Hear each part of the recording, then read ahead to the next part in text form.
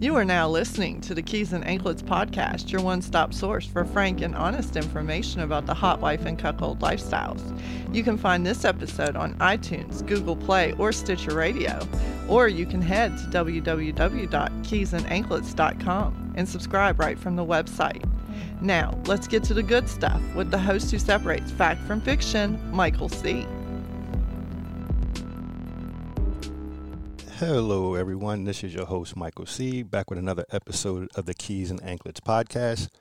And on this podcast, my goal is to explore everything dealing with the hot wife lifestyle, the cuckold lifestyle, and also a little bit of the interracial BBC lifestyle thrown in for good measure, just to spice things up a little bit.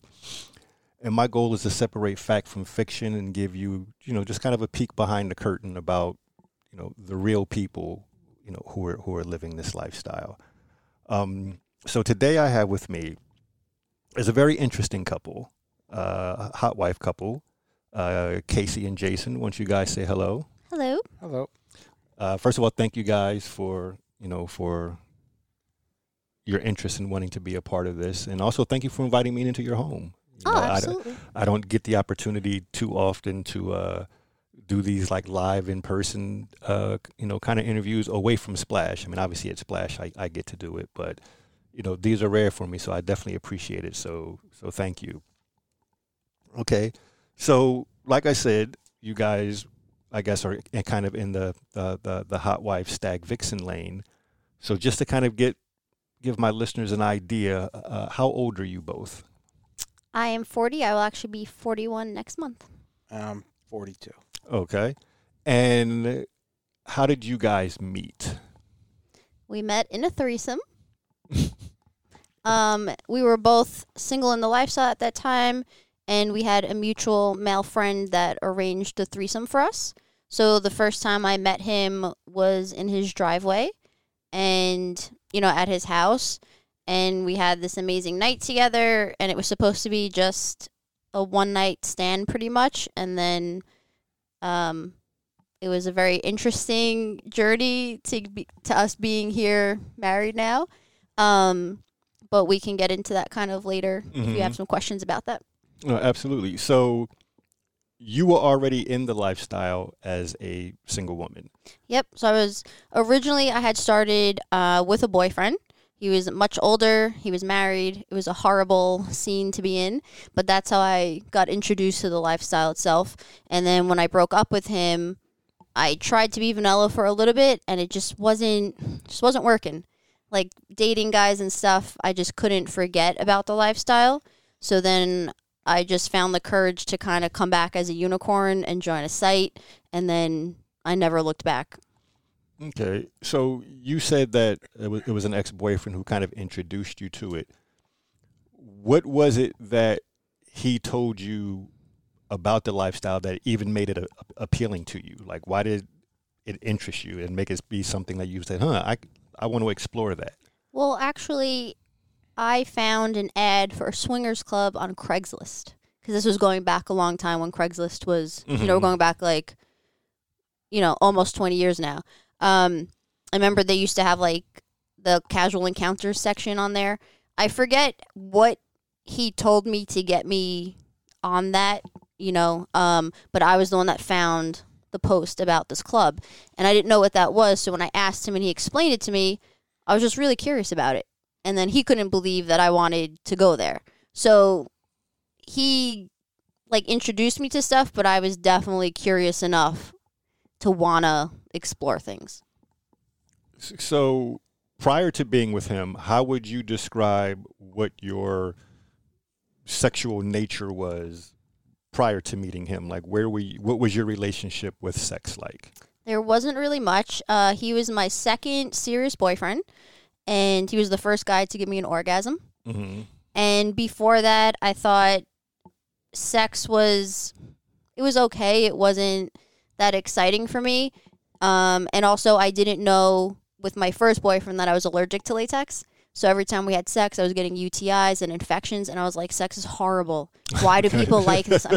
So I really had this conflict where we were having sex because I'm his girlfriend and we're supposed to have sex, but it really wasn't pleasurable for me at all. So I did it more like a chore.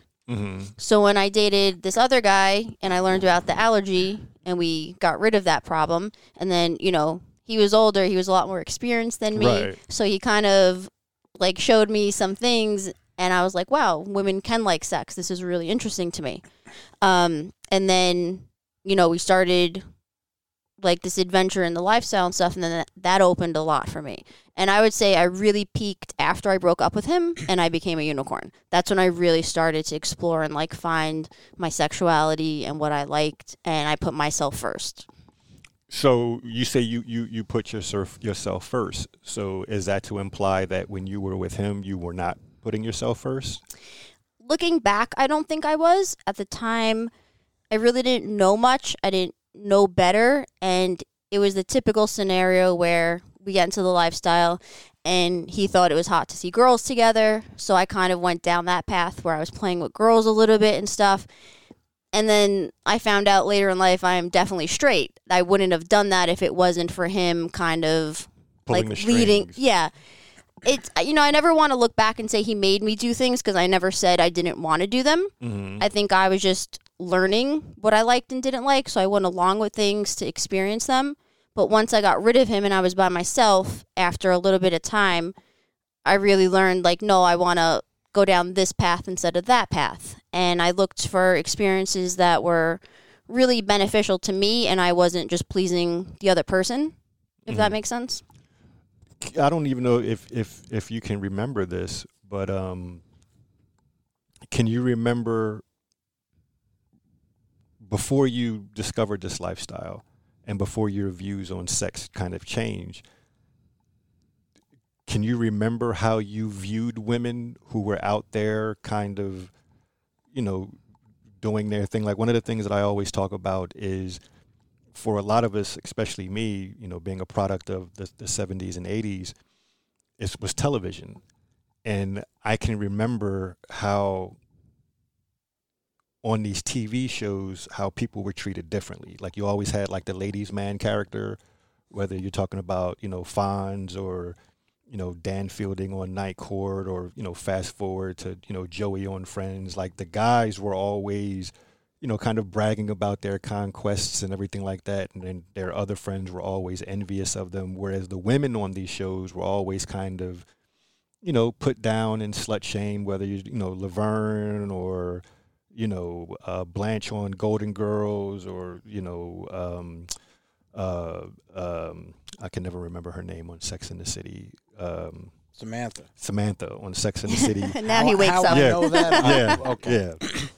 So I'm just kind of curious, like, these women who were out there kind of, you know, living their best life. Can you remember how you, like, what was your perception of them when you were back on the other side? So it really had less to do with what I was seeing on, like, in media, and more about actual, like, real life. Right. So growing up, I went to Catholic school, which in itself, you're taught, you know, sex is evil.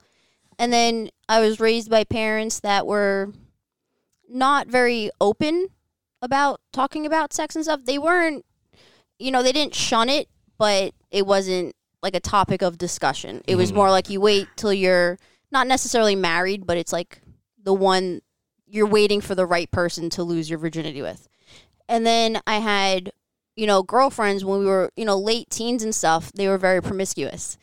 And I saw firsthand how they were slut shamed. You know, like, they'd go blow the guy in the woods, he'd get the high five, and then everybody would call her a slut. And I was like, holy shit, this is not cool. Like, I don't want to be that girl. So growing up, I really had this kind of, like, a fear of embracing my sexuality. I wanted to stay, you know, like, respected by guys, and I didn't think you could do both. I thought I had to choose. So I went the prudish route, and I really, you know, like, I was scared to do stuff. I didn't want to be disrespected. I didn't want to be looked down upon because of something that I did. So I was really, you know, shy when it came to guys for a very long time, and it was the lifestyle that helped me break out of that finally. So, knowing what you know now, and you know, you said that you, because this is something that I think a lot of women go through either firsthand or, like you say, they witness it. what do you wish, like I said, knowing what you know now, what do you wish you could say to those women who were being slut shamed? You know, it's a tough call because at that age, I mean, when you're talking your teenage years, I don't know if there's, like, if I would know how to be confident and be doing those things. I think a lot of times girls that age that I knew at least were not doing it for the right reasons. They were doing it because they thought guys would like them, or they thought it would make them popular, or they had to do it. I don't think they were doing it from a place of empowerment or a place of, like, their pleasure. I think it was a very wrong way of doing it. So I'm kind of glad that I didn't start until later in life when I really understood myself and I was doing things for myself, you know? At that age, I think it's just really complicated and, you know, you can't really understand these things at that age. They're complex. Yeah, so I'm glad I just avoided it and, you know, dealt with it later. But, you know, at this age now, I know that you can have both. You don't have to choose. And there are people that are not going to understand that. They're still going to judge you. But when you get to the place that you're no longer ashamed of it, it's really hard for people to make you ashamed of it. And that was the biggest thing. Like, when I wrote my first book and stuff, I was really struggling with those issues. And I was trying to process, how do you have both, like, parts of you and not hide it and not feel guilty and have the courage to tell a guy this is what you're into and this is what you're hoping to have in a relationship. You know, it's not easy. But at some point you have to own it. And the more you own it, the more people, you know, kind of do respect you for that in a way, if you find the right people at least. So you were with guy number one, then you were with guy number two who introduced you to the lifestyle, and you were kind of doing the couples thing, and, you know, you were exploring and, like you said, playing with women, even though that really wasn't your thing. And then when you became a single woman, you started prioritizing what you wanted and, you know, finding out what lane you wanted to be in. So at what point did you start saying to yourself, or if you even said it, that I wonder if I can be a couple and still have it the way that I, you know, because when you were a couple before, it was a different dynamic. And now you discovered what you wanted. And it kind of goes back to, like, what you said you experienced when you were younger, which was, do I have to choose? In other words, can I have what I want that I'm getting as a single? Can I also have that as a couple? Or did you think that I'm not going to be able to have it that way? Well, that was really interesting because when I first found the lifestyle, I thought there was going to be no more judgment. It was going to be this easy, I know you're laughing, right? Because I learned my lesson. But, you know, you're going into this going, wow, these people are so open. They're so free. They understand everything. And I thought, okay, this is great. I'm going to meet a guy in the lifestyle. We're going to have this great relationship. It's going to be so simple. And it wasn't. I was finding all these guys that, on one hand, they respected how bold and sexual I was. Like, they loved that about me. But then when it came to dating, they're like, oh, no, this is fun, but I'm going to go date a vanilla girl because I can respect her. Like, you're just for fun. So I kind of fell back again to almost feeling like a little ashamed, even though I was in the lifestyle, because now if a guy in the lifestyle doesn't want to date me, like, what am I left with? Nothing. So after many, many years of this, like, back and forth conflict that I had, I was seeing someone, because I would always get guys that'd be like, okay, you know, we met in the lifestyle, we met in a threesome or a gangbang, and we can totally date, but we have to be vanilla. And I'm like, it doesn't work like that. If you're really dedicated to this life, you don't just flip a switch and leave it. You know, you can do that for a little bit maybe, but it's always going to resurface. So that was, you know, I wasn't willing to do that. But after a few years, I mean, maybe like 7 or 8 or so, like, it was a long time of wearing me down. I was kind of seeing a guy that I met in a threesome, and he was a really great guy, and he gave me the ultimatum, and ultimatum being, we can be together, but we're monogamous. And I didn't love the idea, but, like, on paper, he was a good catch. And I was getting older, and I was like, you know, maybe this just wasn't meant to be for me. Maybe this was a phase I went through. Maybe, like, I had a really good run for, like, a decade, and now I have to just, like, be a grown-up and settle down and live this normal life. And I was really on the cusp of giving into it when my friend called and invited me to go on this threesome. Now, this is the same guy that gave you the ultimatum? No. Okay. So I was seeing that guy, and then a friend called to have the threesome that I met my husband in. So I had this, like, really big moment in my life, like when you watch a movie and the main character has to, like, choose their destiny. Mm-hmm. It was like, do I settle down with this guy, or do I go on this threesome and risk everything? And, true lifestyle person, I went on the threesome. I couldn't help myself. It was so tempting, And then I ended up marrying that guy. So if I didn't go, we wouldn't be here right now. So that was a very big life lesson for me, that you have to really be true to yourself. And no matter how long it takes, you can't sacrifice who you are just for a relationship. If I ended up being with that guy, it probably never would have worked, right? Mm-hmm. Or I'd be suffering and we'd still be together and I'd be miserable. Either way, it wasn't meant to be, So I think it's really important for people to know what their expectations are for themselves and out of life. And, it's okay to not want something that's traditional. There's so many more people out there living lives like this than because not everybody wants to talk about it. But you're not alone, and it doesn't make you a bad person. It doesn't mean you're doing something wrong. You just have to find the person that, feels the same way about life. And luckily, I happened to stumble upon him. So, okay, that actually leads me to you, Jason. We talked a little bit, and I know that prior to meeting Casey, that you were kind of navigating this as a single guy. Correct. For a little while, and as you said, you were pretty successful with it. So, kind of give my listeners, what was life for you like being a single guy in this life? And were you single from the beginning? Like, were you always a single guy in this lifestyle, or did you come into it as a couple and then became single? And, like, how did you get started in all of this? I did start as a couple with a previous. Sorry, I did start as a couple with a girl I was with previously, but quickly learned she was not cut out for it. It was your idea at first? Like, were you the one who brought it up? We both talked about it. Okay. And we tried a couple things, couple clubs, just not cut out for it. Too much jealousy, too much alcohol on her end. Mm-hmm. So we stepped away. And eventually that relationship faded, but I never lost interest in that. What I saw, I was like, holy shit, like, this looks amazing. Mm-hmm. So I discovered I can do it as a single guy, and started out on a particular site, and within, I think, the first month, this really nice couple gave me a chance, and from then on, I just grew a little bit more and a little more. Right. I had an awesome time, and then, I wound up meeting Casey, and then we have our own thing going now.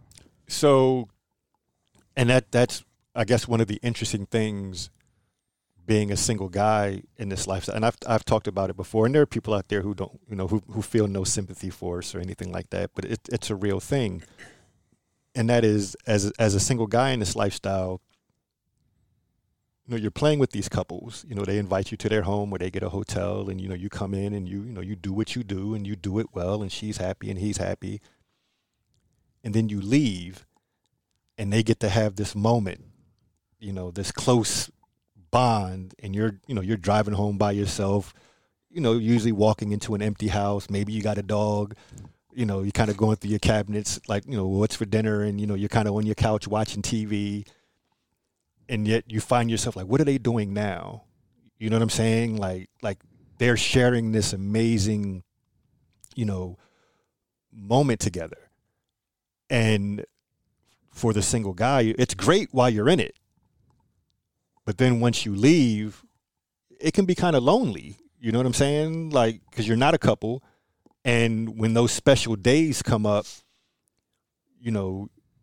they've got a built-in partner for New Year's Eve and Valentine's Day and birthdays and, anniversaries and all that. But as a single guy, you don't really have those. And so I'm just kind of curious, how long did it take when you were navigating this lifestyle as a single guy before you started having those thoughts and feelings? The thoughts of how I want to be where they are? Yeah, just realizing that yeah, this is fun, but it would be so much more fun if I had somebody to do it with me. You know, a lot of single guys, they're cool for the first few years. They're happy being single and no attachments, and they you know, but then there are other guys, you know, who are like, man, as fun as this is, you know, I would much rather be doing this with somebody. Correct. So probably since it didn't work out with the first girl, it was always in the back of my head, like, I would love to be with a girl in this lifestyle. Mm-hmm. Which direction we went in when I meet this girl, I don't know, but I would love to be part of this lifestyle. So you touched on it before I had a chance to say, but I felt empty pretty much after every sexual encounter, whether it was with a couple or just the wife of the couple. It would be so much fun, or, you know, we'd go for a drink, we'd have fun, you know, some good sex. And then I hosted a lot of times, mm-hmm. and I did have 2 dogs, so that was fun. They passed since then, but they would go home.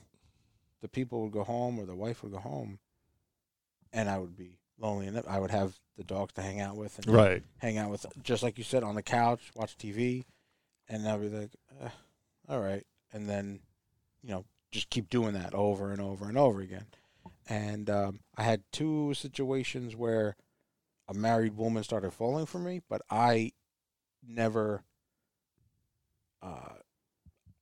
my belief was I never mixed right feelings into this lifestyle, and I was never going to mess up anybody's right. or marriage that's probably already having issues, mm-hmm. because I encountered couples that were super happily married, and I encountered couples where I never even met the husband, but, you know, the wife had permission to play, and then, you know, a lot of different things. It could get messy. So there were 2 situations where they actually said, like, hey, I'm full. I'm like, that's not what I'm mm-hmm. what I'm looking for. You have your own thing going on. But nevertheless, empty, lonely, and it was hot and fun, and you'd be all turned on, and then once my orgasm hit, I was like, yeah. And I was like, it was fun, but that's it. So did you have any, prior to meeting Casey, did you have any, like, situations where, you know, you almost got in a relationship with this woman, or you guys talked about it, but it just didn't work out, or were you pretty much just straight single until you met her? Like, did you have any even missteps with women? I always kept an eye out, and I did happen to meet a couple of single girls in the lifestyle, but nobody like Casey. Like, they either didn't know what was going on, or they thought they knew what they wanted, and it just, there was no, like, we didn't mesh well. As far as the married women, if that's what you were asking, no, I always kept it like, you know, I knew my place. Right. I knew my place in it, and it never got to this point, but one couple, the first couple that gave me an opportunity, we started hanging out more and more, whether it was the both of them or just her, and they had said, oh, we'd love to, like, take you, you know, go on vacation with you, like, get to that point where you're kind of just like, you almost like her boyfriend. Accompany them, right? But then I fucked that up for him. My beautiful wife came along. Cock blocked the shit out of him. And they understood, right? You know, like, we talked about it, we just never got to that point. But we were growing a bond. You know, I grew bonds with people. Yeah. It was nice, but like you said, whether I left a hotel or they left the house here, you know, it just gets to you. Mm-hmm. So, what pops into my mind? So you meet Casey, like she said, it was a blind threesome. So she comes here with a friend of hers to meet you, and you guys didn't bring this up before, but you kind of had your hook, which, you know, you got a playroom. Oh, right. Mm-hmm. That's how he got me here. I did say I hosted a lot. Yeah, I hosted a lot because I had created a playroom in the home because I don't have kids. And it's an official playroom. It's not just a bed with some handcuffs on it. Yeah, no, they gave me a tour. Like, it's a, you know, you've got, you know, swing drilled into the, you know, it's All mirrors. It's up to code and everything. Yeah. You know, it's toys all over the place. It's not something you hide when, you know. No, it's a permanent room. There's no setting that up and breaking it down afterwards. The beauty of not having kids. Right. Yeah. And that was one of the appeals to Casey, because she was a single girl in the lifestyle, and usually you have to go to them. Yeah, I actually want you to, because you guys told me, but obviously my listeners don't know that. When your friend told you about her, you said that you were already kind of aware of her. You hadn't met her or talked to her, but you were aware of her, and you were like, well, she's never going to, because you described to me the way she was in her profile. So, can you kind of tell my listeners what her profile was? I was aware of her because she was hot in her photos, and she had a reputation. On this particular site, there's like certifications. She had a whole bunch of certifications. She had a profile that I learned later on after meeting her that got to the point of being serious, and to the point I don't play games. I deal with enough bullshit. This is what I want. Take it or leave it. You come to me. This is, you know. And she had said, her profile started out nice and sweet, and then she just learned and grew and learned and grew. And so I would read it and going, I don't have a chance. No fucking way am I going to ever meet this girl. And Can I just interject something? So he said that about my profile, right? Mm-hmm. Fast forward to make a couple's profile. Same shit happened when he was writing it. It started out super nice, and now it's very strict and aggressive because he couldn't handle the bullshit either. No, there's a lot of bullshit. He saw once you started mixing the guys in, like how the messages, and it was just out of control. So his personality shifted too. It's not like... No. You know, it's just the natural course of things. You learn. You have to kind of You have to be a little stricter and, you know, firmer in what you're looking for, or it's just like a fucking nightmare. And when we first met, I'd be like, hey, can I look at your, you know, profile? Like, can I? Oh, my inbox. She's like, sure. And I'm looking, I'll go, does that say 300? It was like 300, 350 messages, 400 messages. She goes, yeah. She goes, most of them are bullshit. I go, I'm lucky if I get one or two every, like... It's interesting that you say that, because one of the things that I've often said is, you know, because sometimes guys will get bent out of shape. You know, hey, you didn't respond to me. I sent you a message. I haven't heard back. And what I always try to explain to guys is you can be the best guy in the world. You can have the hottest body, the best reputation. You'll be lucky if you get a dozen unsolicited messages. Like, if you're getting a dozen, you're way ahead of the curve. Oh, yeah. And when I say unsolicited, I mean people reaching out to you, not you reached out to them and they're responding back to you.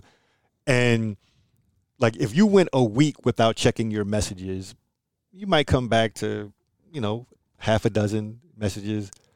Let a woman go a week. Like, a woman who lets it be known that she plays with single guys. I got it. Let her go a week without checking her messages and see what her inbox looks like. So I find it interesting that when you guys became a couple, you know, because it's one thing to look at her inbox, you know, when she, you know, kind of gave you access to look at her messages. You know, you're not really involved. She's just kind of giving you a peek at it. But once you become a couple, now it's different. You know what I mean? Like, now you're tasked with responding to these, and you see just how night and day it is, you know, like just how much women are just flooded with messages. And what's messed up about it, like you said, most of them are bullshit, but it's frustrating because you still have to open them. You have to read through them to see. And even funnier than that is, I was looking, and as I'm looking, the number keep going up. Like, actively, real time. Oh, yeah, because they can see she's online. She's getting more. I'm like, holy shit, how do you keep up with this? I just remember, like, he was so shocked when he read the emails. He was like, this is how people speak to you? Like, guys, this is how they talk? Because he's a single. He was like, I would never in a million years write that to someone. I go, well, that's why we're together and not with these people. And when I was single, when I had 400 emails, I didn't fucking read them. I just did my own searches and picked guys because it took less time. Like, you know, like, you have to be in the mood to read 400 messages. So to your point, you got to be in the mood to read 40 messages. But to your point also, you may be the best match for me, but if you're number 150 in the 400, I might not ever read that message, you know? So it's a game sometimes. It's just like a numbers game. Is your message at the top when I'm looking for someone? Because I'm not going to read, you know. So a lot of times I would just do my own searches and find people because it was faster for me. So I would reach out to people. But then, you know, sometimes I did read them. It was like a mix. But there's messages that I probably still never read, like at the end of it, because it's just impossible. And I never. And you can never really catch up. No, it's just too much sometimes. It was insane. And as you mentioned, Michael, I would, if I was interested in a couple, I would just put out a message, and if you don't hear back, you don't hear back. Either a lot of them don't respond, and some guys take offense to that. I didn't care, right? I've had a few reach out to me, which was cool, but you just put out some feelers, and if you get some interest, great, and it's respect. And that's what we tell, when Casey goes on these podcasts, we tell people, because what kind of advice can you give to single guys? Just understand that it's not. Don't be so thirsty. Don't get so bent out of shape.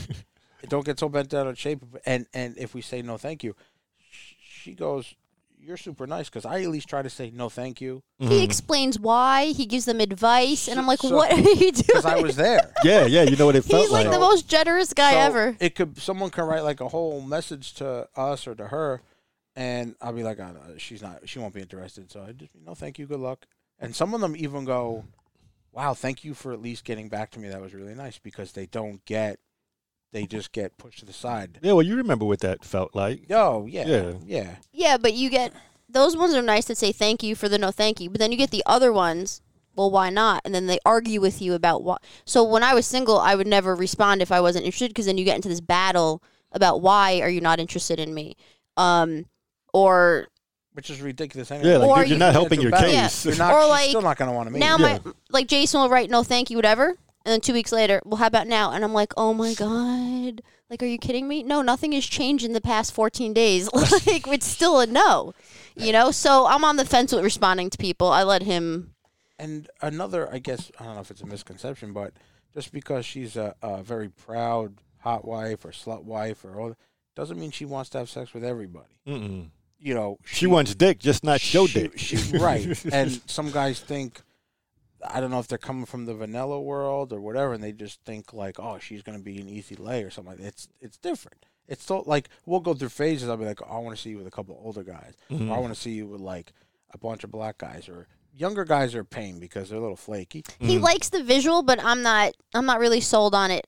Yeah, I like the visual, like the cougar younger guy thing. Or I'll be like, oh, let's find a bunch of big cocks or this or whatever. Well, that one I'm always up for. Well, yeah, you're always up for that. Yeah, so that's a given. But or like whatever. But where was I going with this? I don't know. No, you were just talking about the way. I got stuck thinking on the big cock, and I got distracted. Yeah, squirrel. I had a point. No, you were talking about just like, dealing with the guys and letting them down easy and kind of going through all the emails and right. Oh, how like they still have to like act normal. I would say. Oh, right. So she, just because she puts out there that she's into it, doesn't mean it's going to be everybody.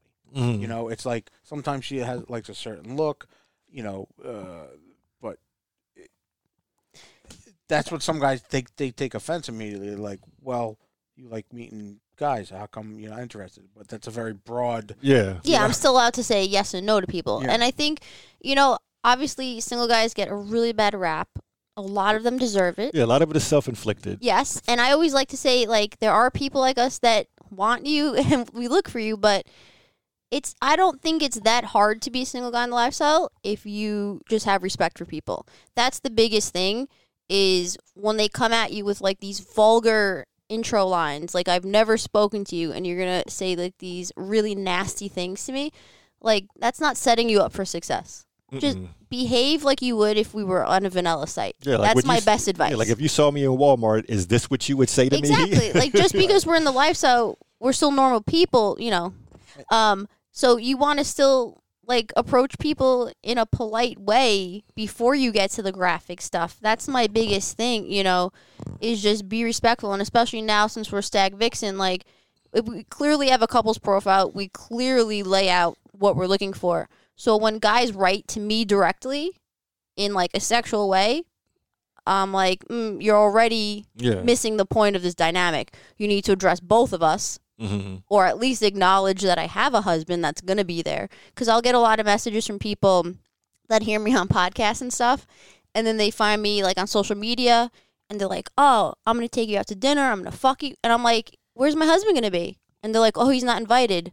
I go, you have no clue what you're doing. Like, why are you talking to me? Yeah, you know, had that before. Like, people don't understand the dynamic, and instead of asking us, they just think, like, I don't know, they're just gonna like whisk me away for this like night of and fantasy pleasure. Yeah, and don't think that we're trying to help educate, just like you are, Michael, the dynamic on what we look for and what other couples look for, and everything is varies from couple to couple. But like, all you got to do is ask. All you got to do is ask. Yeah. That's the thing, and I much rather someone ask us and be honest. And look, you know, we go back and forth with meeting guys that are new in the lifestyle because, again, like, you have to remember everybody starts somewhere, right? We all do it. So if no one's going to meet you, how are you ever going to get good at this? So, you know, we try sometimes to meet new people, but then sometimes, you know, it turns out to be a mess and it's stressful and stuff because you want experienced people. But we try to be understanding, but I'd much rather you come to me and say, hey, I've never done this.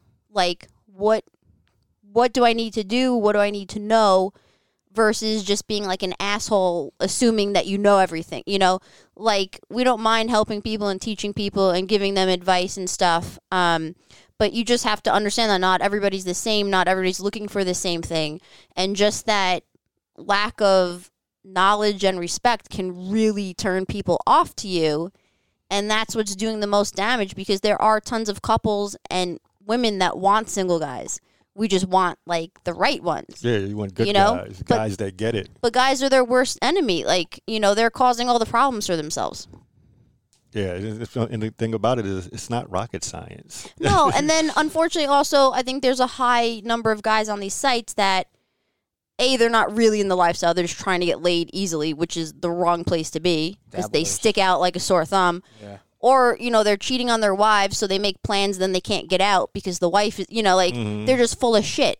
So you have to filter through all of that to get to the people that are actually, like, serious about being here and serious about meeting. So it becomes like this art form, but the longer you're doing this, the easier it is to weed, you know, through people and see the red flags and stuff so you don't waste as much time. But it, you know, it does get to be overwhelming sometimes, and it takes the fun out of it when you're just trying to have like a fucking wild night out. And there's nights when I say to him, "Can you believe like I can't get laid tonight? Like this is impossible. Like what else do we need to do? Like you know, it shouldn't be this hard." Yeah, and it's like this ongoing joke with most people in the lifestyle. You know, you hear this from like there's so many guys there, but to get them to come here and have a good night with them is really tricky sometimes. You know, but when it pays off, it pays off. You have an opportunity, no string sex with my wife, right? Just show up. You don't have to. She's not going to call you. She's not going to bother you. She's not going to ask you to take her shopping. She's not going to do that. You can just, right? And it's still it's hilarious. A project. But when they do come through, a lot of these guys are really good. So we're not knocking guys at all. It's just the ones that... No, there are amazing guys out there, and, you know, we rely on those guys, or... You know, we wouldn't be able to, especially when I was single. That's, you know, that's all. I only had sex in the lifestyle. I never, like, I didn't go back and forth and date vanilla while I was in the lifestyle. It was strictly this, nothing else. Right. You know? So what I'm curious about is, okay, so you come here on the blind threesome. You guys meet each other. This woman who you thought you were never going to meet, who had this very strict profile, now she's in your home. Yeah. How did things go from that night? Because that could have very easily just been like a one-time thing. So I guess I'll just ask it in a simple way. Why wasn't it a one-time thing? Like what happened that night that made either one of you say, I want to investigate? Like, this is more than just a blind threesome. Like, there's something here. Well, actually, it wasn't like that at all. It was like an indirect thing. So because... by going to the threesome, I had imploded that other relationship, which I knew was going to happen. But I was still really pissed about it because I was like, oh, like, how dare he be mad at me, you know, for doing this? Like, right. I just felt, like, so angry about everything. So I had called the guy that set up the threesome, and I was like, listen, I'm really, like, pissed off. I need to, like, go out and have sex. Like, can you hang out? But he wasn't available because he had, like, I forget if a wife or a girlfriend and kids. He had his own shit going on. Right. And he was like, Casey, I'm so sorry. Like, I can't get away. He was like, why didn't you call Jason? And I'm like, why would I call Jason? I don't know him. He was like, you just fucked him. I go, yeah, but I don't know him. Like, we had sex. That's it. And he was like, well, that's the best I can offer you right now. That's all I got. And then I was like, all right, I don't know. So I forget if I called you or if he called you, but somehow we ended up, like, he was the backup plan, kind of. He was like... You got my number from him, and then I got a text message. But basically, it was because the other guy couldn't hang out, so by default, Jason had to entertain me. He was doing him a favor. So I came here, and we sat right here on this couch, and I sat there, and he sat here, and we just stared at each other, and it's bizarre when you have this, like, epic, sexual, crazy night with someone, and then you have to, like, get to know them after that, right? It's so fucking backwards. Like I've already seen you naked, but now... Yeah. What's your name?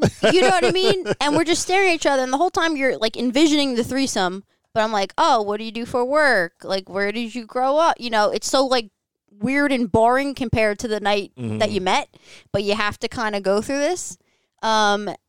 And we hung out for a while. We talked. I think we went to get dinner. We had sex again. We hung out for like 10 hours. In one day. And then she, at the time, she was an hour away where we're sitting right now. And she would just stay like an entire day and go up. And then we'd talk a little bit during the week, and I hope I see her again the following weekend. It was like once a week for a while. And then... But he was like... You were so into me. Oh, I knew she was special, but she didn't realize how special she was. And I thought he was crazy because right away he was like, "Oh, you're so special. Like, we're gonna be together." And I'm like, "You're psychotic. Like, you're creeping me out right now." You thought you had a stage 5 clinger? Yeah, you know what I mean? Because no, this was really funny because I lived an hour away. Sometimes I'd sleep over like on the weekend, and then he'd go to work. So he gave me one of like. Maybe like fourth time I was here, he gave me a key to the house, and I'm like, you are insane. Like, I don't know you. Why are you know? And he's like, I'm just trying to make you comfortable and, like, make your life easy. But I took it as, like, he's, like, insane. You know, and everything he did to try to be a nice guy, I misinterpreted and thought he was trying to trick me, and he was, you know... He was going to become somebody else once he got me. I was so paranoid and so hurt from, like, all these past guys that I just could not trust him to save my life. Like, everything he did to be nice, I just pushed him away. I was like, nope, we're not doing this. Every time we got close, I'd pull away. Very frustrating. Yeah, but he never gave up, you know? I was super difficult in the beginning, I'm not going to lie. Like, I have to own up to that. I was horrible. But I was just so scared and so damaged, and I was just like, I can't do another, like, horrible breakup. Like, I don't have it in me. So it just took a while, and he wore me down. Do you remember, you know, I'm sure you can't go to, like, the exact moment, but when your opinion started to shift, like when you stopped being so paranoid and just started, like, accepting the kindness that he was, you know, offering you? I actually do remember I had a car accident.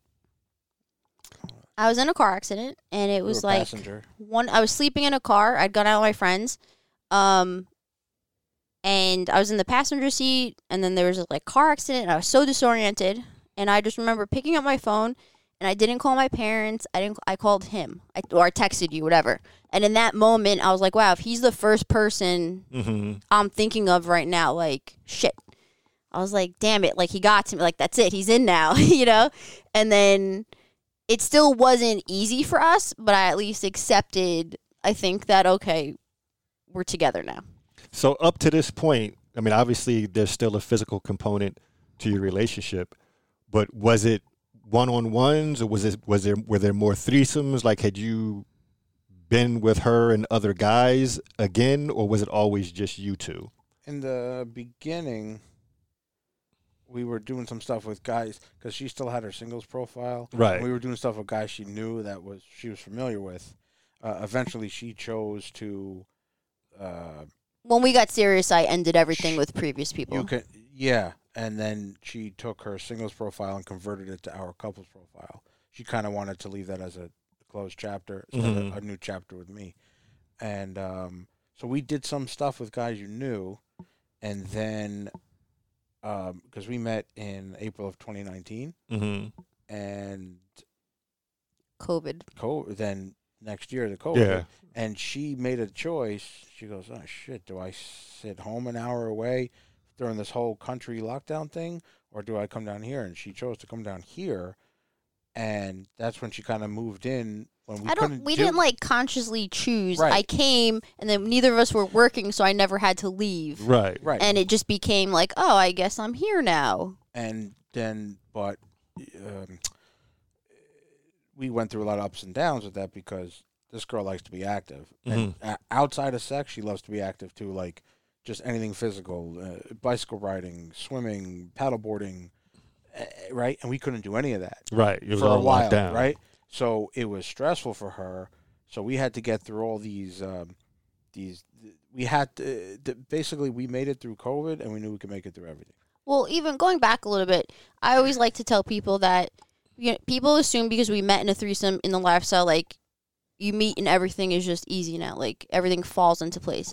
And it was so complicated for us when we tried to mix both of our styles because, like, he was open to sharing a girl in the lifestyle. I wanted to be shared, but our visions of that did not really line up, which, back then I thought there was only one way to share someone. I didn't know there was all these different, like, ways you could do it.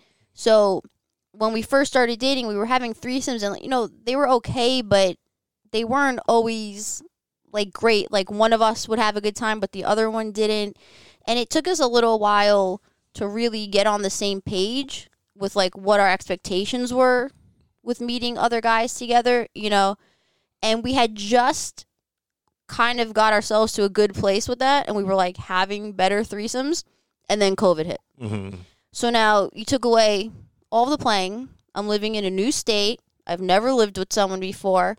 Like, the world ended, it was all of this stuff was happening at one time, and I just had this, like, massive break, and I completely lost my sex drive. Like, gone. Mm-hmm. I did not want to be touched. I didn't want to be kissed. Like, nothing. It was, like, repulsive to my body almost. So I had just moved in with him, and then this happens to us. So you can only imagine, like, what that does to, like, a brand new relationship. It's fucking horrible. In COVID, you would think we're home, like, fucking all the time, like animals, and it was the opposite.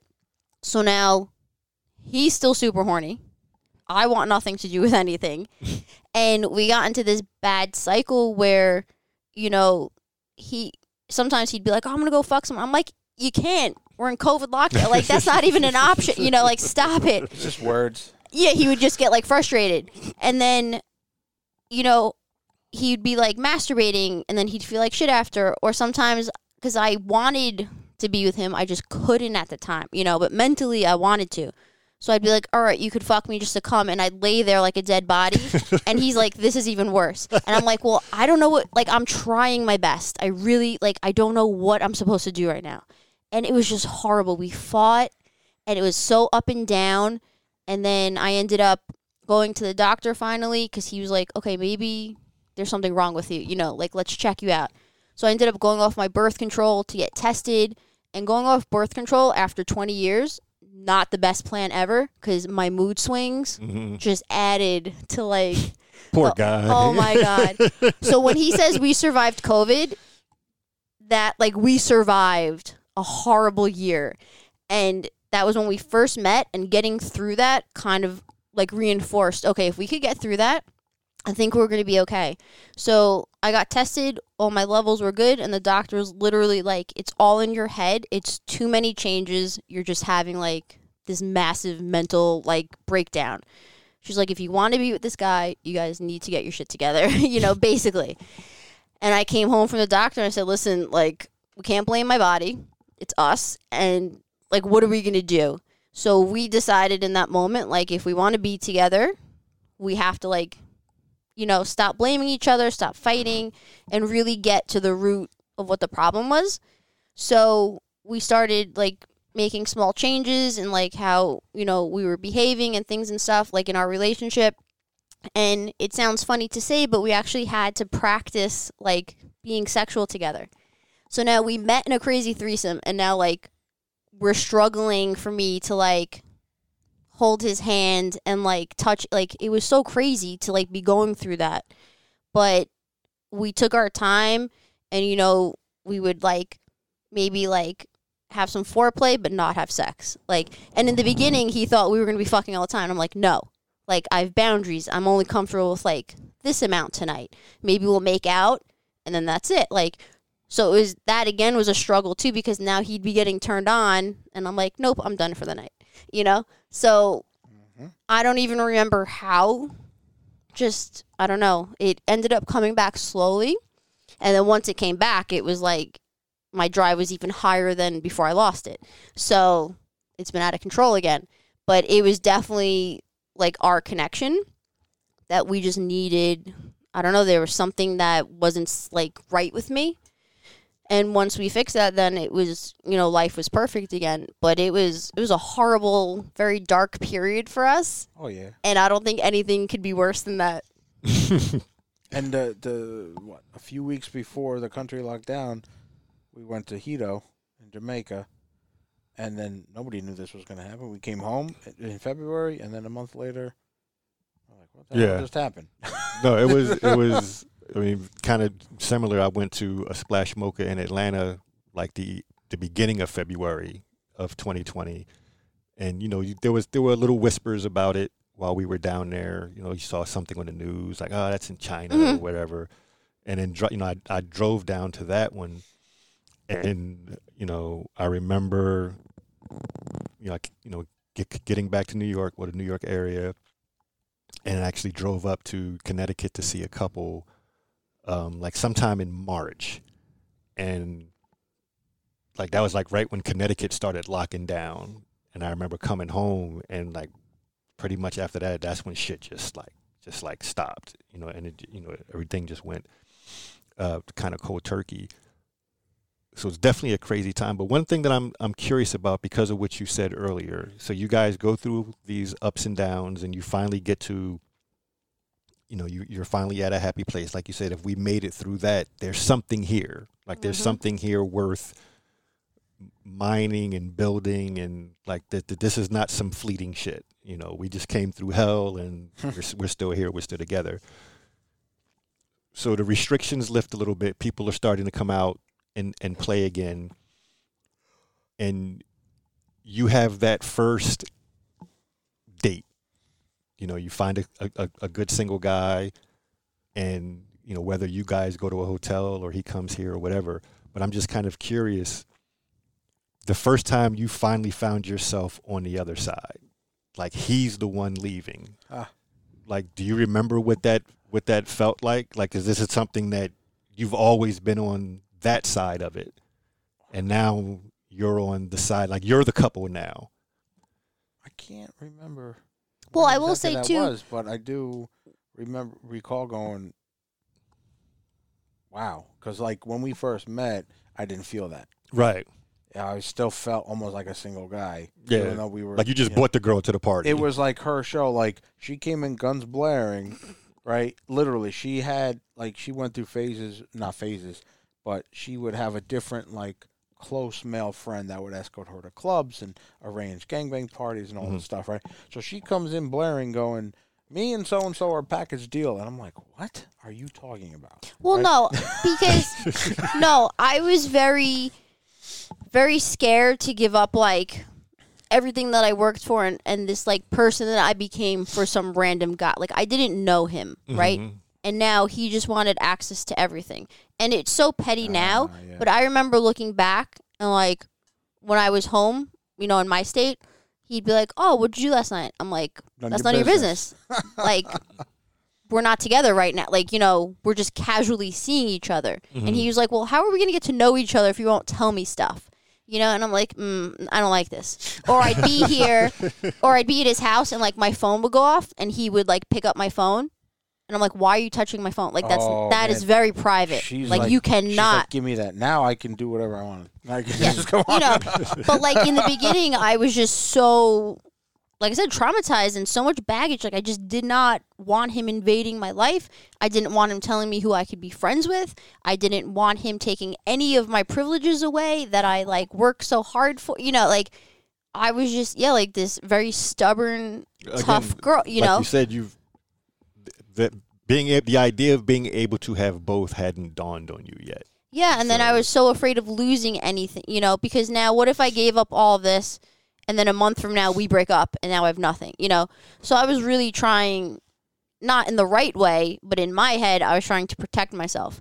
So, you know, I came in very aggressive, and Oh my God. I was like, I'm a strong woman. I'm a badass girl. You don't tell me what to do. I tell you what I'm doing, you know? And then eventually, you know, I softened and stuff. But it was a hard shock at first to have to let somebody know, like, answers to questions. And, like, I was like, no one's questioned me in so long. Like, you know? So it was really hard for me to come back. Even though I wanted a boyfriend, I didn't know how to have a boyfriend anymore. I was so single for so long. And especially in this lifestyle, you have to have this, like, hard edge to you so that you don't get taken advantage of. You don't feel like garbage. You know, you're a strong woman, not like a used woman in, like, the negative sense used. Right. So you really have to have, like, this tough side to you, or at least I did, so that I didn't, like, feel like shit about myself all the time. You know, like, I wanted to feel good about myself. So I had to create, you know, this, like, kind of persona to, like, be okay with everything. So when we first, before COVID, we were playing with a lot of people I knew. And then after COVID, when we were, like, solid with our relationship, I made the choice. I said, look, I don't think we should play with anybody that I knew before I met you. Because I could sense that he did not have that, like, hierarchy over them. Like, how is someone I know for a month gonna feel comfortable with someone I've known for 4 years? Like, obviously me and that person, even if I don't have the same emotional connection, we have history. We're gonna have inside jokes. Mm-hmm. We're gonna have experiences that we remember that time. Yeah. So I felt, and then I go feel like it wasn't guy again. Yeah, I felt like for our relationship to grow, it just wasn't healthy. And I hated when I told people I'm not playing with people from the oh, he won't let you. I'm like, no, I don't want to. Was that always their first kind of? Yeah. Oh, you know, because they can't accept, you know, that I don't want to fuck them anymore. You know, and some people like, oh, thank you for letting me know. I'm so happy for you. And then, like, a few weeks later, they'd be like, well, if you ever change your mind. I'm like, no, you know, this is what I need right now.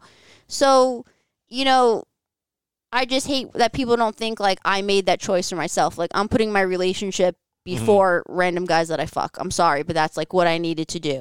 And once we did that, then there's the shift, and now it's us and a guy versus me, a guy, and him. Like, it definitely changed the dynamic, and now we have this experience where we're meeting someone new together.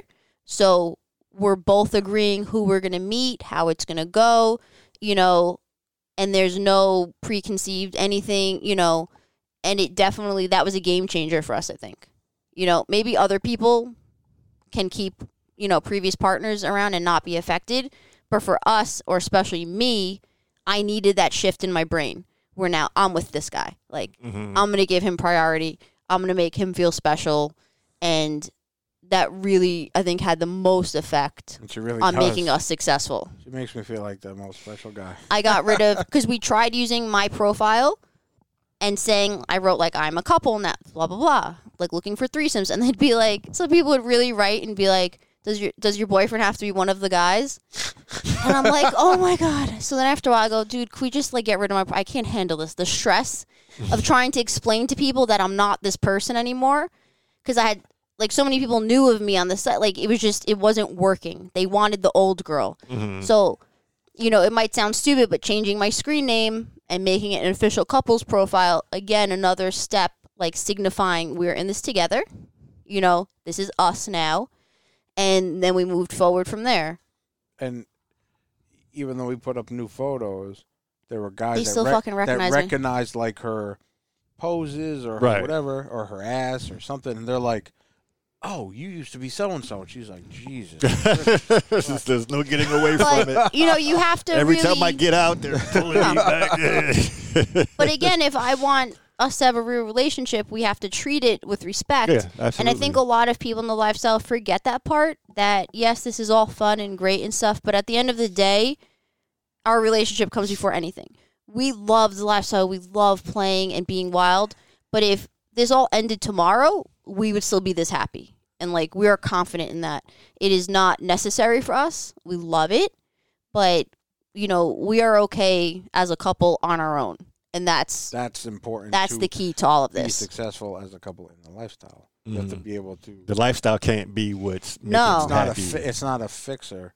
It's you don't go, hey, let's go try swinging or get in a lifestyle, try to save our marriage or relationship. That's not going to work. No, so I think you need to be solid, and then you add this. Well, for most people, it's not going to work. And even, how I said before, like when we first met, you have to learn how to have a threesome together, which might sound like crazy to some people, right? Because we met in a threesome, it should be simple. But it's not, especially when you bring it to the level now where we're stag vixen. Like, we had to learn, like, I'm not just having a threesome for my own pleasure now.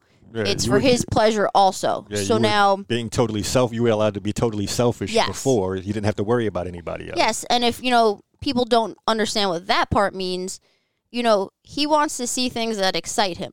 So I had to learn, to enjoy maybe some fetishes that he liked that I wasn't into at the time or something, or to see, like to maybe say things that he likes here, but to really engage him to make sure he's liking what he sees, right? Mm-hmm. Because then it has to make everybody happy, I can't just go in there, forget he's in the room.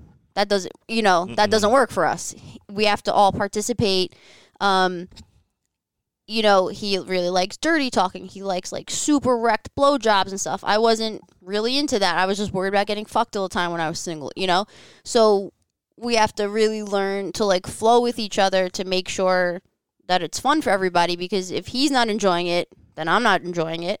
If I'm not enjoying it, he's not enjoying it, and there really is this, like, mental dynamic going on. Indirectly, the guests are not going to enjoy it. Yeah, but I think when people, aren't in this life where they're just trying to get into it, they don't realize how complex, like, the mental part of it is and the connection that you have to have with each other. And this was actually surprising for us, too, is, like, I think you were surprised when I mentioned, like, the aftercare part to you one day, like, as my husband. So, and you said, oh, I thought aftercare was mostly, like, BDSM. And I said, yes, but also I think there is an aspect of it for, like, a stag vixen, because especially, like, he's choosing the guys I play with. He's kind of telling me what he wants to see and this and that, And at the end of the night, I want to be rewarded for doing a good job for him, So I have an expectation that either he's going to fuck the shit out of me after, if he didn't, like, come while we were playing. If he did happen to come while we were playing, he doesn't just get to go to bed after. He needs to, like, shower me. He needs to cuddle with me. He needs to, like, verbally give me acknowledgement of how hot the night was. Like, I need something after. Just because the night is over, like, we still have, and that's the part about going home with your partner that's so great, is that you have that extension. The night continues once you get home. And I also, like, during an event, if it's a gangbang or whatever, I'm always telling her how beautiful she looks. Like, she could be covered in cum. She could be surrounded by guys. And I literally think she looks gorgeous. And, like, I think that's important that she knows that, you're a slut in a positive way. Right.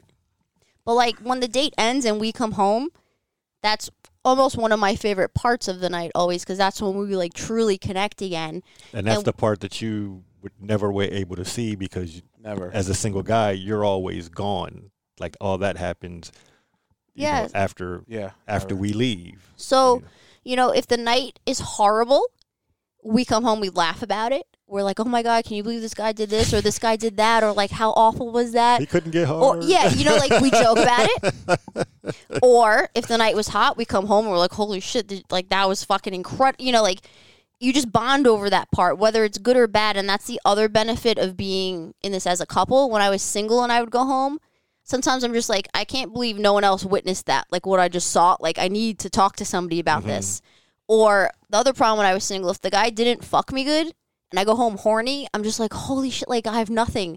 But now I come home, and if they didn't satisfy me, guess what? He gets the job. Like, he has to help me out. So I like that part of it, too, that, like, I can always count on him to save the night if it's, like, plummeting really badly, But I love the after part. And even before we go on dates, like, he showers me. He helps me pick out what I'm going to wear. Like, there's so much more involved than the actual sex part.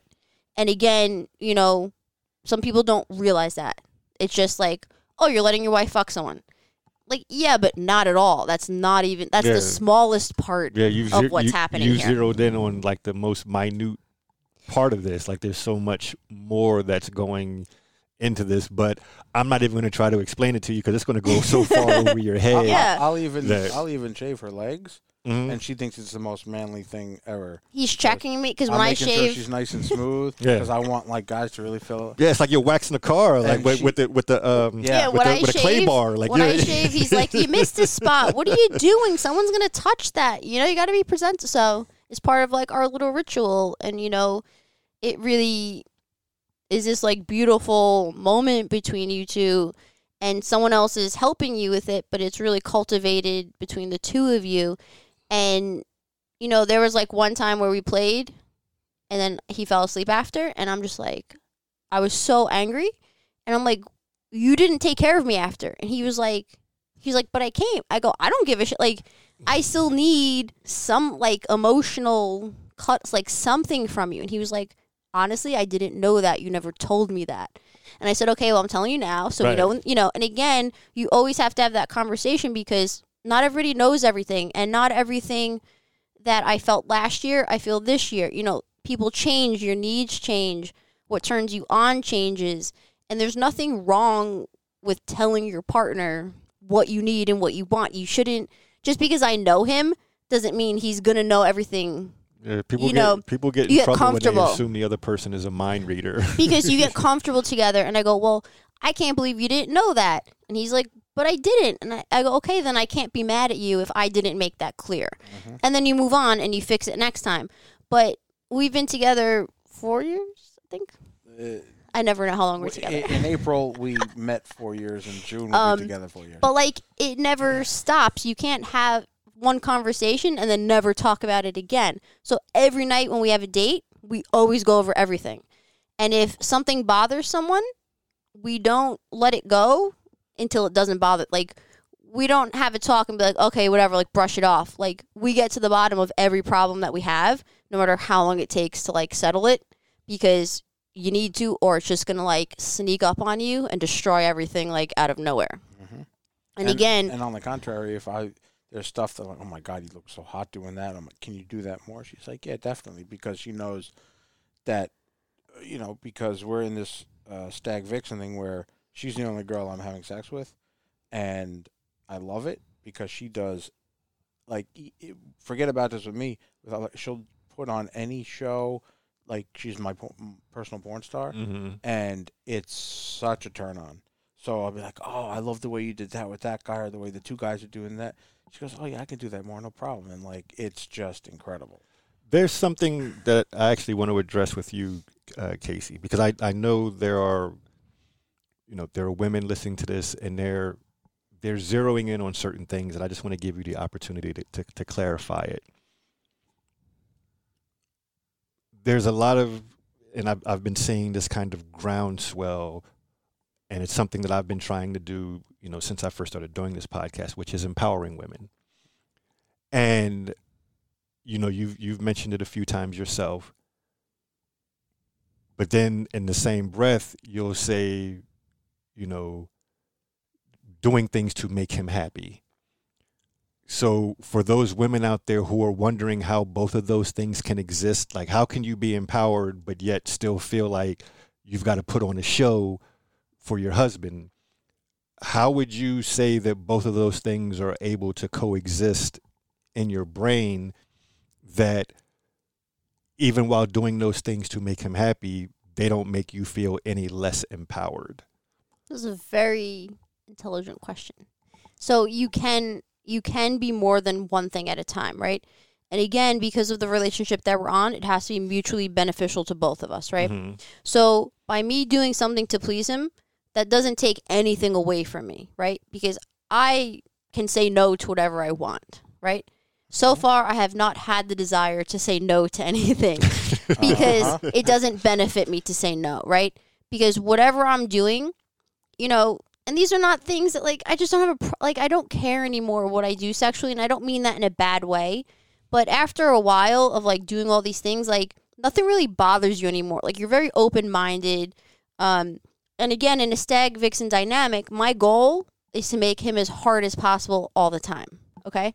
So if he wants to see my face messy, I'm going to fucking do it because he's going to fuck me so good after I do, It's like he's giving you a cheat code. Yeah, exactly. I'm pushing his buttons. Like, that's the fun and game in this, is I know what he wants to see, and I know what it's going to get me at the end of the day for doing it.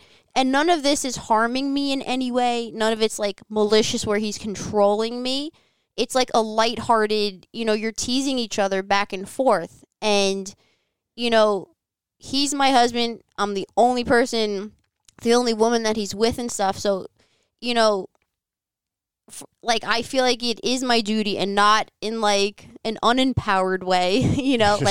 I like having that power that I know how to push his buttons and I know how to turn him on and I know how to get what I want from him, And at the end of the day, I'm getting everything I want out of this arrangement too, And people that only see it as one or the other, they're not open-minded enough to appreciate what's happening here. Like, I enjoy acting like a slut. I enjoy, like, causing a scene. These things make me happy. So any request that he makes to me, I take it as, like, it's like a privilege to do that for him, to turn him on. Like, I don't see it as not being empowered in any way. And I think, honestly, this is the most empowered a woman can be, where I'm getting everything in the world right now, from a guy that lets me be a massive whore when I want, but he still respects the shit out of me. Like, there's nothing more empowered than that situation to me, And some people just don't have, the capacity to see that and to see that it's not a negative thing. We're at the point now where we go out, he lets guys have markers, they write shit all over me, I don't it doesn't bother me because I'm comfortable with myself and I'm confident. And at the end of the day, the guys that we're playing with, even though they're doing these crazy things to me, at the end of the night, they say, thank you. It's a pleasure meeting you. They shake his hand. Like, they're respecting me even when it looks like they're not, know. And that's the true lifestyle people. You can do these wild things and it doesn't affect how you see each other. If anything, guys at the end of the night are usually like, holy shit, like, you guys are fucking insane and crazy. Like, that was the best night ever. And that's, like, the biggest compliment to me, Like, I don't know. I don't think you have to take everything so personally all the time when it comes to sex. I think it's just how you approach it. If I don't let it bother me, then it's not a problem, And what would you say? No, I was going to clarify that I'm only with her by choice. She never restricts me, but I know... That was actually going to be my next question for you. She doesn't restrict me, but I know a couple of things. A, she is a hardcore exhibitionist, so she doesn't really get anything. I noticed that when we met for drinks. Right. She doesn't really get anything from watching. Okay, A. B, I know... So she wouldn't even be involved if I did have sex with somebody else. So... And I don't like that to begin with because we're always doing these things together. Right. And B, I know that if I did have sex with somebody else, I'm going to feel exactly how I used to feel when I was a single guy after I came. I'm going to feel empty. I'm going to miss her.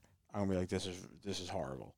And it just works. Like, she literally gives me anything I want, right? She'll put on any performance that I want. And most of, like, I want to do it. It makes me happy to do it. That's the key right there. She's not acting. She actually enjoys it. And she said to me one day, she goes, even though you like some degrading things, she goes, I never feel like I'm being degraded because she's actually enjoying it. And it's turning you on. Like, that's my goal, is to turn you on. Like, it doesn't matter what I have to do to do it. That's... The payoff is always worth it. Yeah. And like, you like seeing him just sitting there, like, drooling on himself. Yeah, and even... oh, my God, it's amazing. Even if an action looks like, from the outside world, if you just saw, like, a snapshot of it and you're like, holy shit, that's degrading. In the moment, it's not. It's just fun. Like, everything always has these labels, and I hate all these labels for everything, because it's just fun at the end of the day. Like, everybody's having a good time. Who cares what you're doing if everybody's okay with what's happening there, So before we started recording the podcast, and we were talking, we mentioned that we went to our first adult theater recently, and it was pretty cool, and we're definitely going to go back. And after, the day after, we were getting some messages on one of the sites we were on, and a couple were intriguing. They're like, best time we ever had there, or what an amazing couple you got, like stuff. And I was like, there's got to be other couples that go, because there are. So she would write back, she goes, well, mind if I ask what made it so, like, why was it so great for you? And one guy stuck out because I read it, and he said, a lot of couples do not treat single guys like you do. Like, we'll go to the theater, and they're very, like, bossy and very this. You were so welcoming, and your husband was so nice that it was the best time I had there. And she was like, holy shit.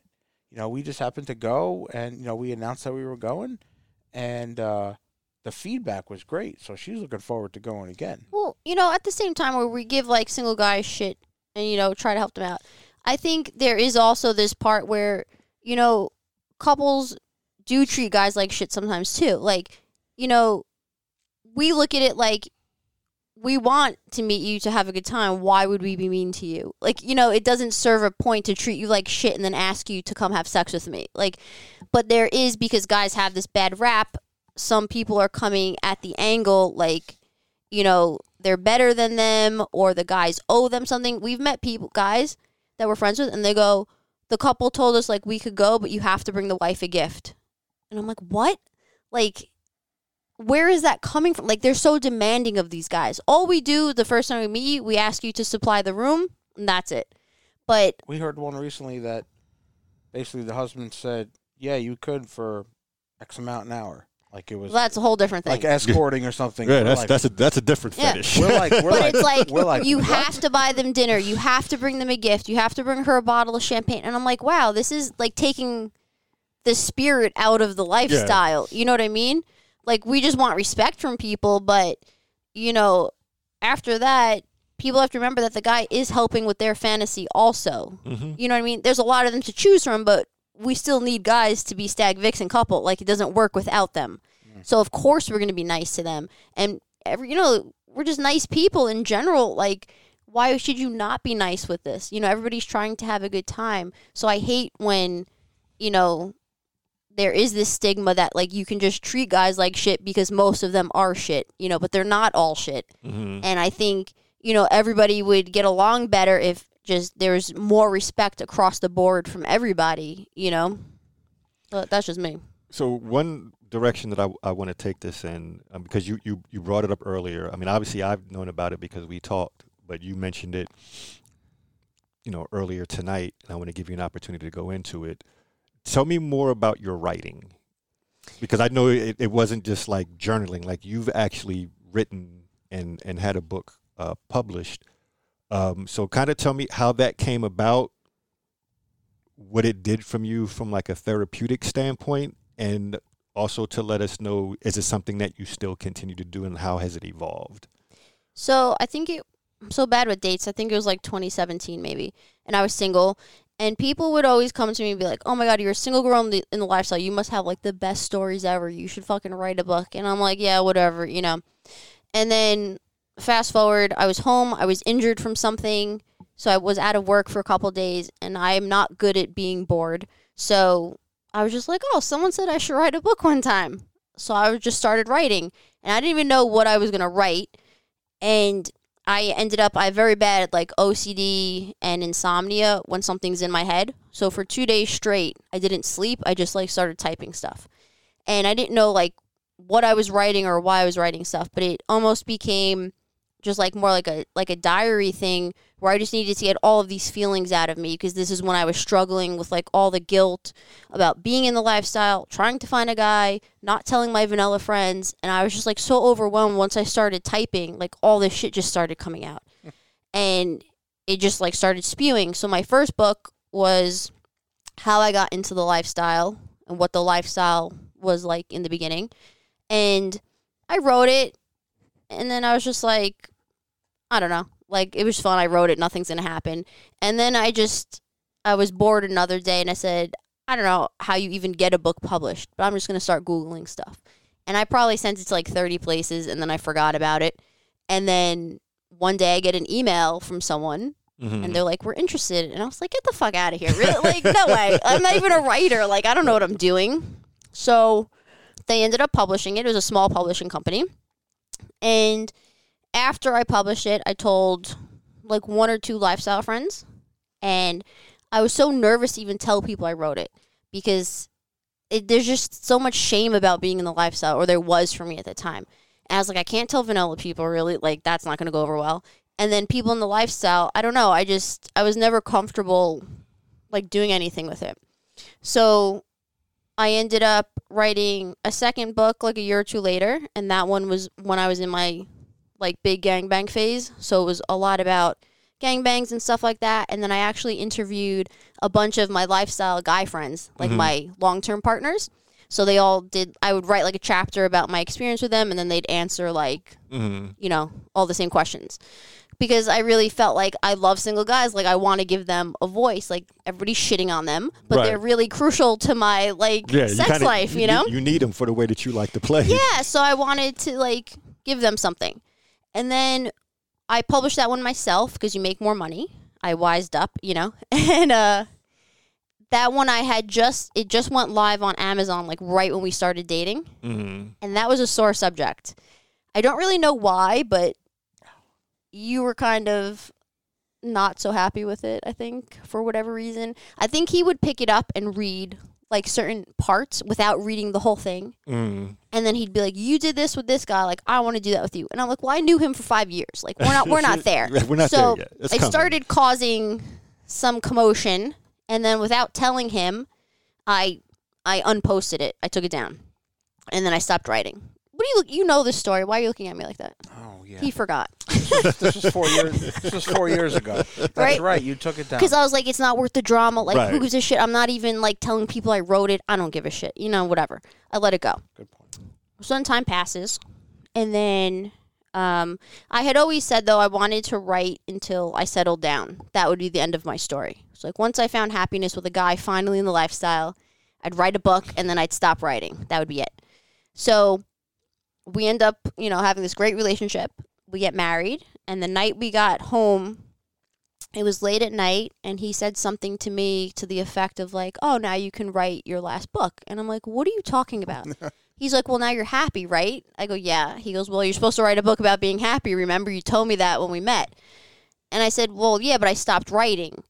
So that's not really going to happen. And he goes, well, why'd you stop writing? And I said, well, because you made me feel like shit about writing. Like, I didn't want to do it anymore. And he was like, what are you talking about? And I said, remember how upset you got about the second book? I took it down. Like, I don't write anymore. And he was so shocked. He was like, why didn't you tell me you did that? I said, I didn't think it was a big deal. I thought it was the right thing to do for us. Like, what was the point of telling you? And he was so upset that I did that. He was like, okay. He was like, we're married. Everything in the past is fine. Like, you liked writing. You said you wanted to do this, and I think it's really important for you to finish this. And I said, well, I don't know. Like, writing might be out of my system by now. You know, I had, like, all these excuses. And I was like, I don't even know what I would write. And I said, and if I do write stuff, I have to, like, tell the truth about you. Like, I can't, like, only write good things about you. It's going to be weird. Yeah, warts and all. And he goes, look at me. He goes, you need to do this. He was like, I want you to do this. And I said, I'll think about it. And I think that night he went to bed, and I stayed up all night writing again. And the insomnia came back, and I wrote for, like, 2 weeks straight, I think. And again, like, it's weird because you think you have nothing to write, but then once you start, all this shit just starts coming out.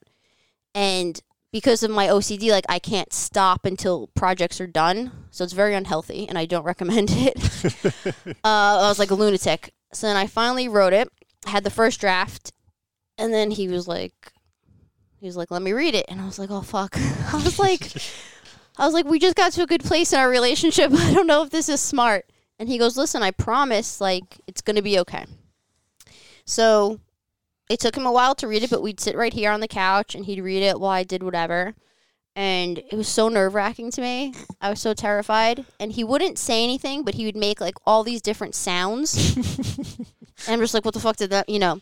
He'd be like, or ooh, you know. And then I got good at understanding what the sound effects were. And I was like, okay. And it was really interesting because there were certain parts where he read, and he goes, I never knew that. I go, what do you mean? You were there. How did you not know that? And he goes, I didn't know you felt that way at the time. And I was like, I thought I made that very clear at the time. And he goes, no. He goes, so reading the book, actually, he learned things he didn't know, which surprised me. And he didn't ask me to take anything out about him.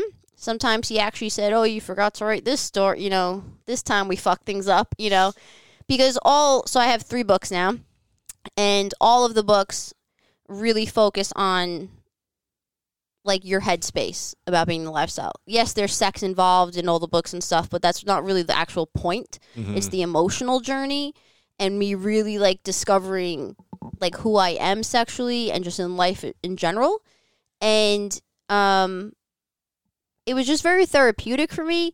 And when I write stuff, I want things to be true. Maybe if I read my first book now, I'd disagree with half the stuff I wrote because I'm different now. It's been 5 years. But when I write something at that moment, I want it to be as true as possible. So it makes you really, like, reflect internally and say, okay, that's what I want to write, but that's actually what happened, right? Like, that's the truth. So I write a lot of negative things that happened to me, a lot of negative things that I did to other people. I don't like to sugarcoat stuff. Mm-hmm. This is real life. Like, there is drama. There are ups and downs. All of the shit that we've been through is in the book. Like, we don't lie about anything, because if people are going to read these books and get something from them, it's going to be the shitty parts that, like, really speak to them and the fact that we got through them. It's not going to be the fun sex that we have. Like, for the most part, that's not what's going to help people on their own journey. So I think it's really important to be honest when you write stuff. I can really relate to what you just said, because I experienced something similar with this, in that when I started, the way people responded to me, like, they'd hear my story, like, okay, this guy throws parties, he's been in a lifestyle for 20 years, he lives with 2 women, he's got a podcast.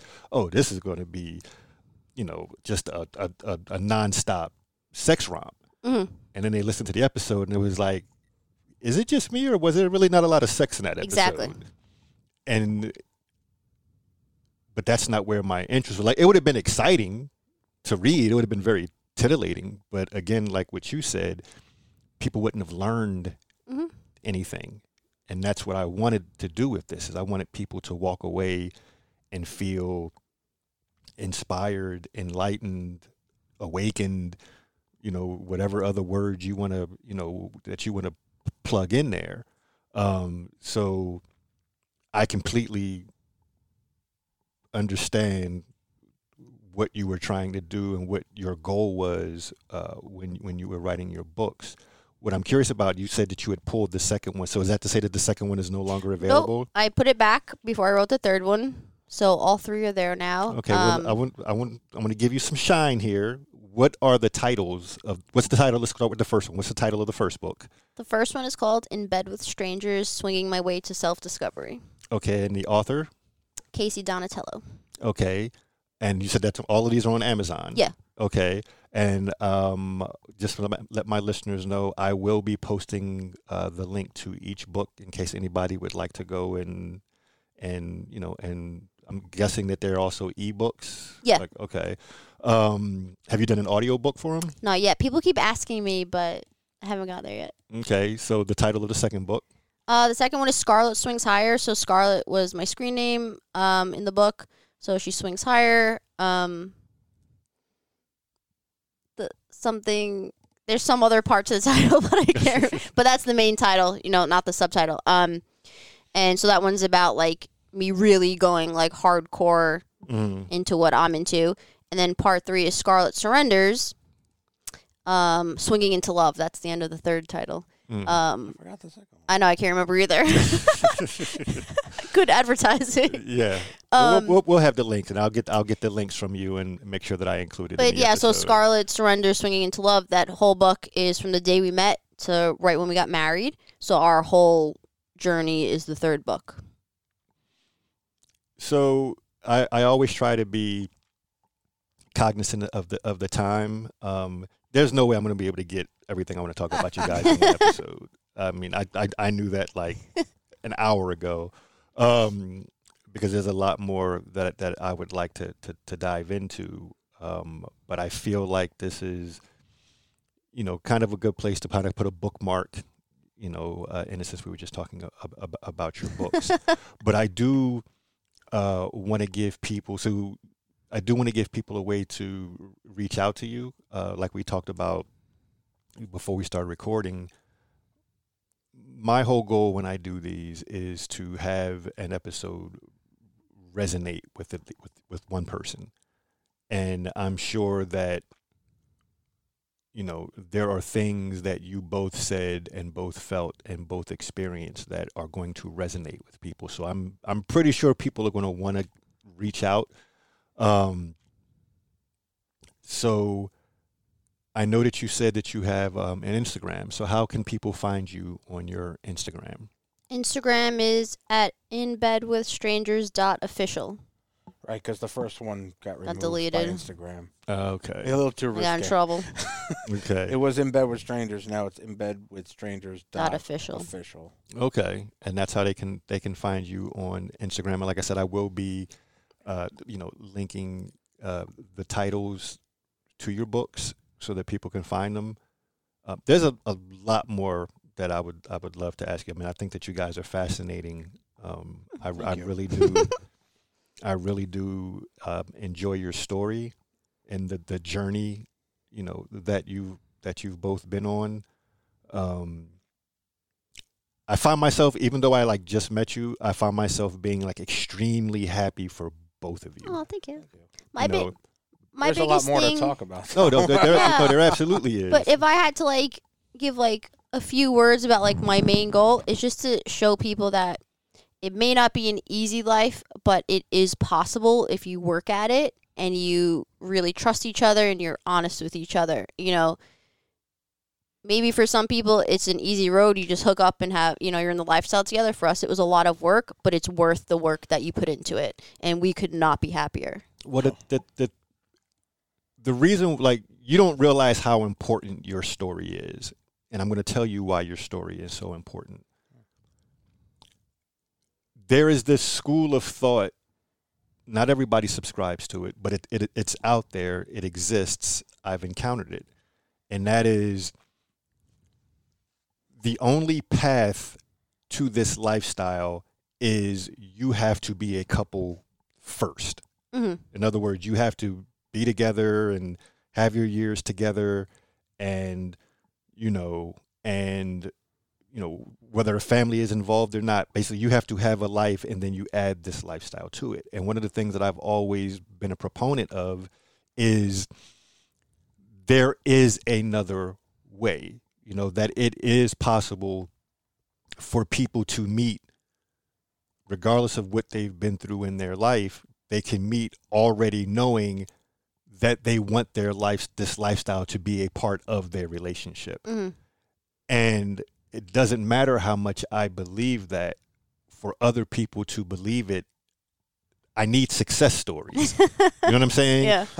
I need people out there representing this side being able to say, nah, we met in a lifestyle and yet here we are, and one of the things that I'm grateful for is the emphasis you put on how fucking hard it was, how much work it took, but also how supremely gratifying it is. I mean, like I said, I've been with you guys now for a couple of hours, and I say this all the time when I interview couples, but I'll say it again because I love talking about it. You haven't stopped touching each other. You have not stopped touching each other. I came in the restaurant and you were sitting on his lap and in the restaurant and at the house. And I think that's dope because I know that for each of you, you go back far enough. There was a time where you wanted to believe in this, but you were afraid to believe in it. Mm-hmm. So you were kind of jaded because you're like, oh, well, that's not going to happen to me. But yet and still you didn't give up, and, by your own admission, you put this man through hell. That's why I'm so good to him now. Yeah, I mean, but, he earned it. He saw something in you, and he wasn't going to let you run him off. Mm-hmm. He wasn't going to let you get in your own way. I knew that if she eventually realized it, that she would be really happy. Like, I would treat her so amazing, but she went through so much nonsense that her walls are like sky high. No, and that's what I mean when I say that your story is very much needed, because people, women and men, need to see that, like you said, it's possible. It's very possible to have it all. Mm-hmm. You know what I'm saying? Like, one of the things I like to say is, there is a theme song for the women in this lifestyle. You may not be familiar with it. You can Google it. Find it on iTunes. Shaka Khan, I'm Every Woman. Nice. Like that because that really is like there's you can't be put in a box. I mean, you can be this, and you can be that, and you can be that, and you can be that, and you can be this. You know what I'm saying? But it's all coming from from inside of you. And people need to hear, these types of success stories that are being handled the right way from people that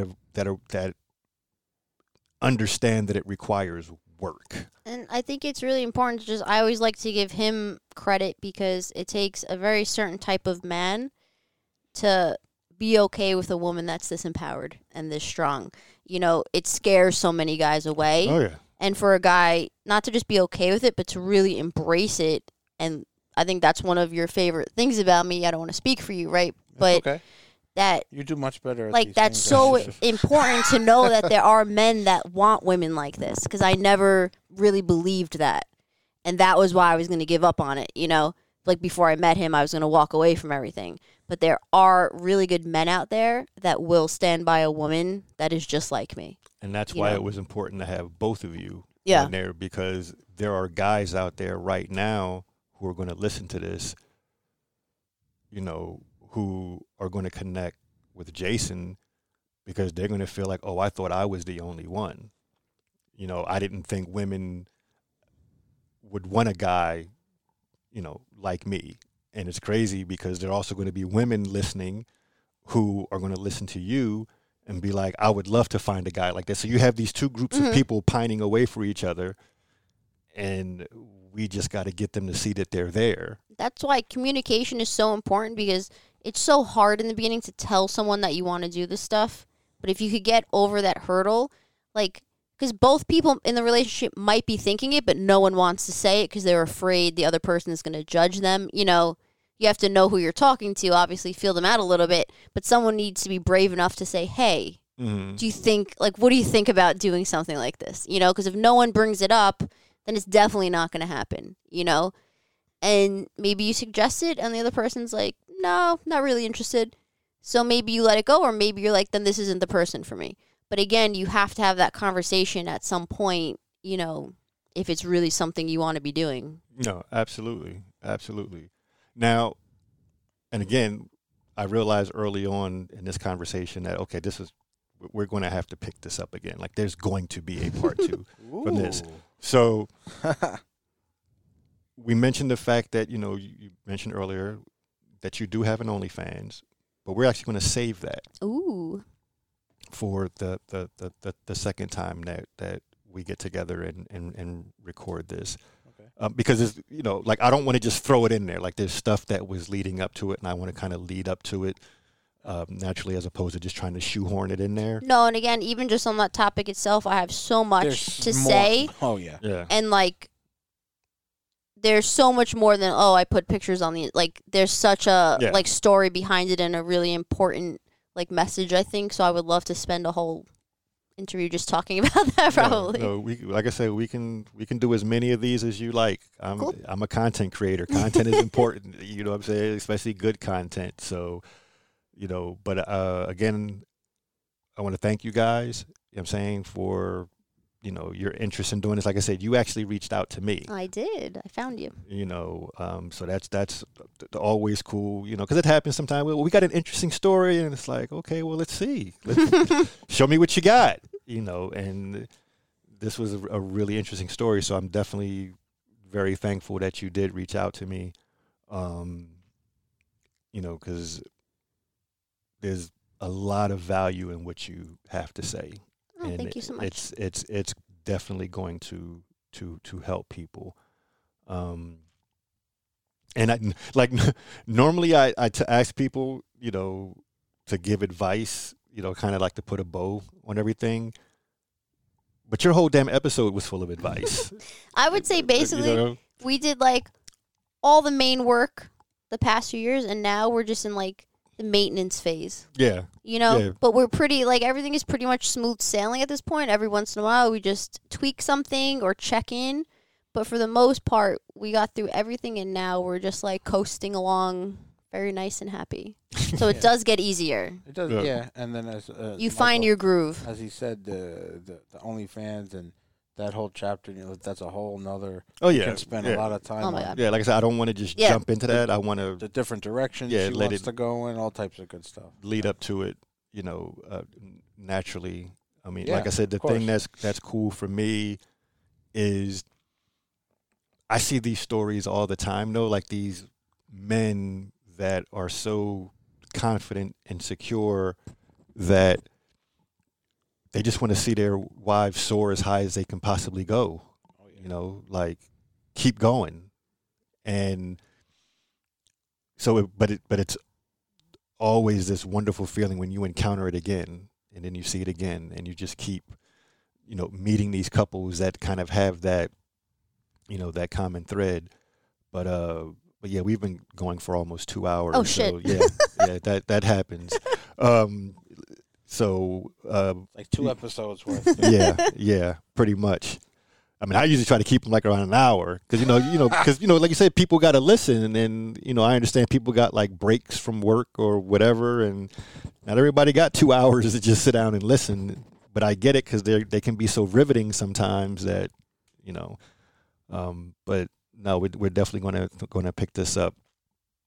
But before I get out of here, I do have to say thank you to my listeners, most notably my Patreon supporters, because if it wasn't for you guys, I wouldn't be in a position to be able to do this.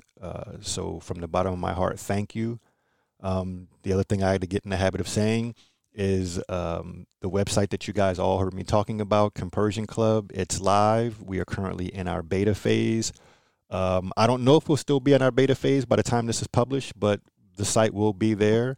That is our answer to giving people who play in our end of the pool, meaning, women and couples that are single male friendly, giving us a site that we can call our own that we use to find our ideal partners. Swingers, they have their sites out there and they're great for what they do, but we're not exactly their target audience. We make it work. We get in where we fit in, but there are certain tools that we would like to have that would make our searches a little bit easier. And that's what Compersion Club is. It's designed from the ground up for people in a lifestyle, by people in a lifestyle. So come by and take a look. Give us your feedback. It's the community supporting the site that is going to help us make it a better site. That's Compersion Club, CompersionClub.com. So come by and check it out. Anything that you got, either one of you guys want to say in closing?